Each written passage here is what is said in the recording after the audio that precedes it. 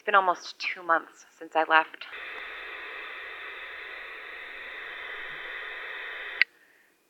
Time has sort of lost meaning in a lot of ways these past few years. The seasons always give the year shape, but there's no other structure to each day or each week or each month. The first few days I was driving, I kept track of how many miles I logged each day. I'm not bothering with that now.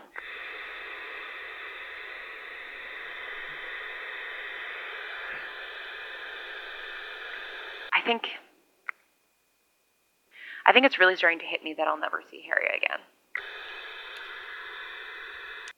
I'm not sad about that. Don't get it twisted. I'm glad to be out of there, glad to be rid of her, even if it means I'm on my own, but I'm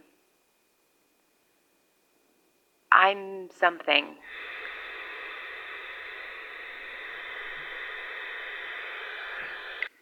Wistful?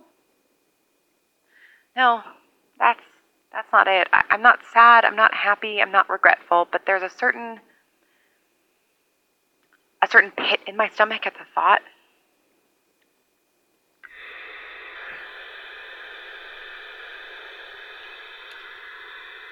I'd like to think that it's just because the idea of never seeing Harry again makes me wonder if I'll ever see anyone ever again. But there's no point in lying to myself or to you, whoever might be listening, so I have to admit that it's not entirely not about her. You know?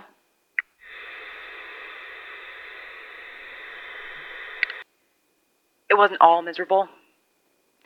If I could go back and do things differently, I absolutely 100% would, but it wasn't all terrible.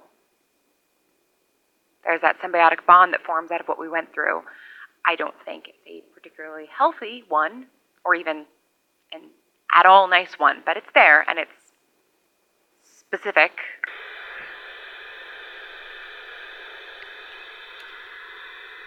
Like the haircuts. Or when I'd paint her nails because she never got the hang of doing her right hand herself. We shared a house, the same 2 shitty winter coats we had, the 1 pair of snow boots we found.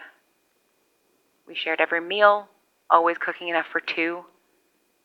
Every problem, every little victory, all of them were ours, even in the times when we were barely speaking to each other. I found myself wondering if she stayed. I have to think that she did, that she's still there in that house with all her paintings and her garden and the chickens, because that was part of the problem, wasn't it? She never wanted to leave, never wanted to venture outside the boundary we'd drawn for ourselves back when it seemed like our past catching up to us was inevitable. So of course she stays. She'll probably die in that house. It doesn't matter. None of it matters. I said I wasn't going back, and I'm not. I'm not going back.